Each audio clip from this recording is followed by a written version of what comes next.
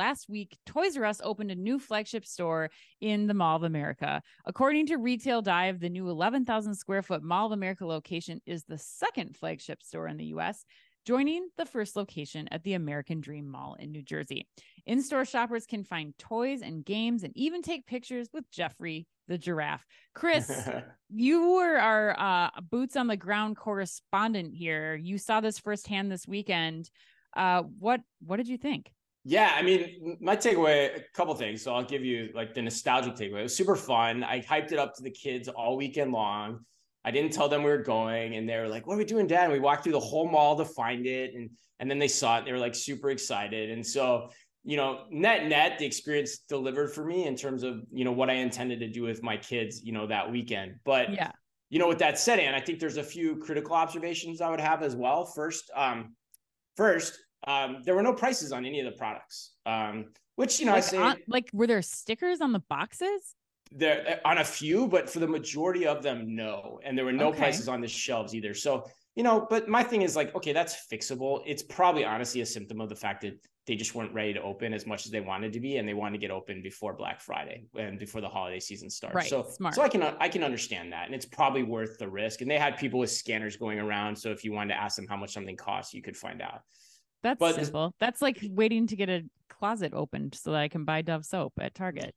Yeah, it was not a great experience on that front for sure, but hopefully it's fixable. They may have already fixed it. Who knows? But the other point I make is the cash wrap is really poorly designed. There isn't enough space to handle the traffic throughout the course of a large holiday season. So it's going to bottleneck. It's going to become massive, if they correct the pricing issues and get people into the store. So that's an issue. But the third point, which is something you brought up to me in conversations about this, is I was more excited about it than my kids, honestly. Yeah. I mean, that was my first question for you. It's like, yes, for you and I, it's nostalgic, but like, do the kids care? Were they excited to be there once they like got in and saw the toys? Like, what was it like? What did they say?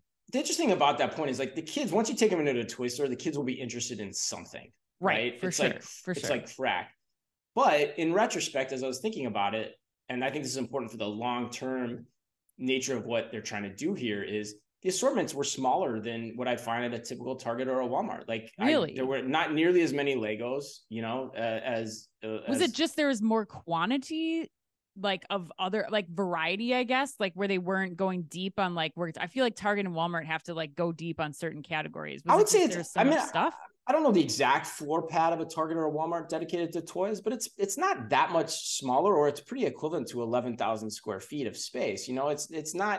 It's a pretty large part of the floor pad where you're capturing a lot. And so, it felt like Toys R Us was invested in other categories, like particularly games were very big in the back of the store, much more so than a Walmart or a Target. But you compare that to like Legos, which are the key traffic driver for our family, much smaller assortment. So I don't know. That's where I wonder, like, how strong are the legs atop which this concept stands as it tries to roll out? I think in a market like the Mall of America, with that type of traffic, tourists, makes sense. Those big high places that already get the traffic, it makes sense. But as it tries to extend out regionally, I still have a lot of concerns about that, because you're missing the superstore effect of what made Toys R Us what it was. And that model may be gone forever. Who knows? But it seems like it's working for Dick's. Dick's just had a great earnings report too. So I don't know, but the way it's currently constituted and the size it is, I have concerns as it rolls out further. Okay, yeah, that was going to be my next question for you. Was like, okay, MOA, American Dream, the first two openings, they're tourist destinations. You have people in that gifting mindset, like you were, like, we're going to make a day of it. We're going to go to the Mall of America and like be there. And I'm planning on probably leaving with something with my kids. Oh yeah.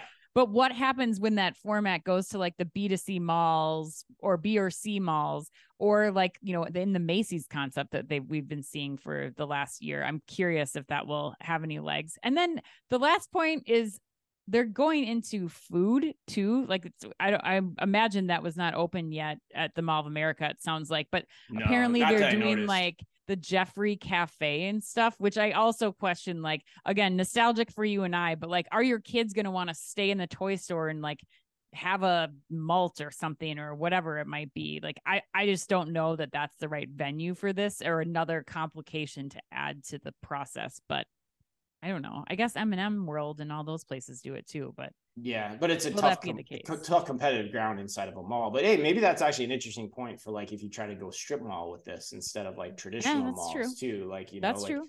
could you shrink this format down? But I don't know if the economics work on that either, because it's a tough. Toys is a tough business because everyone sells what you sell.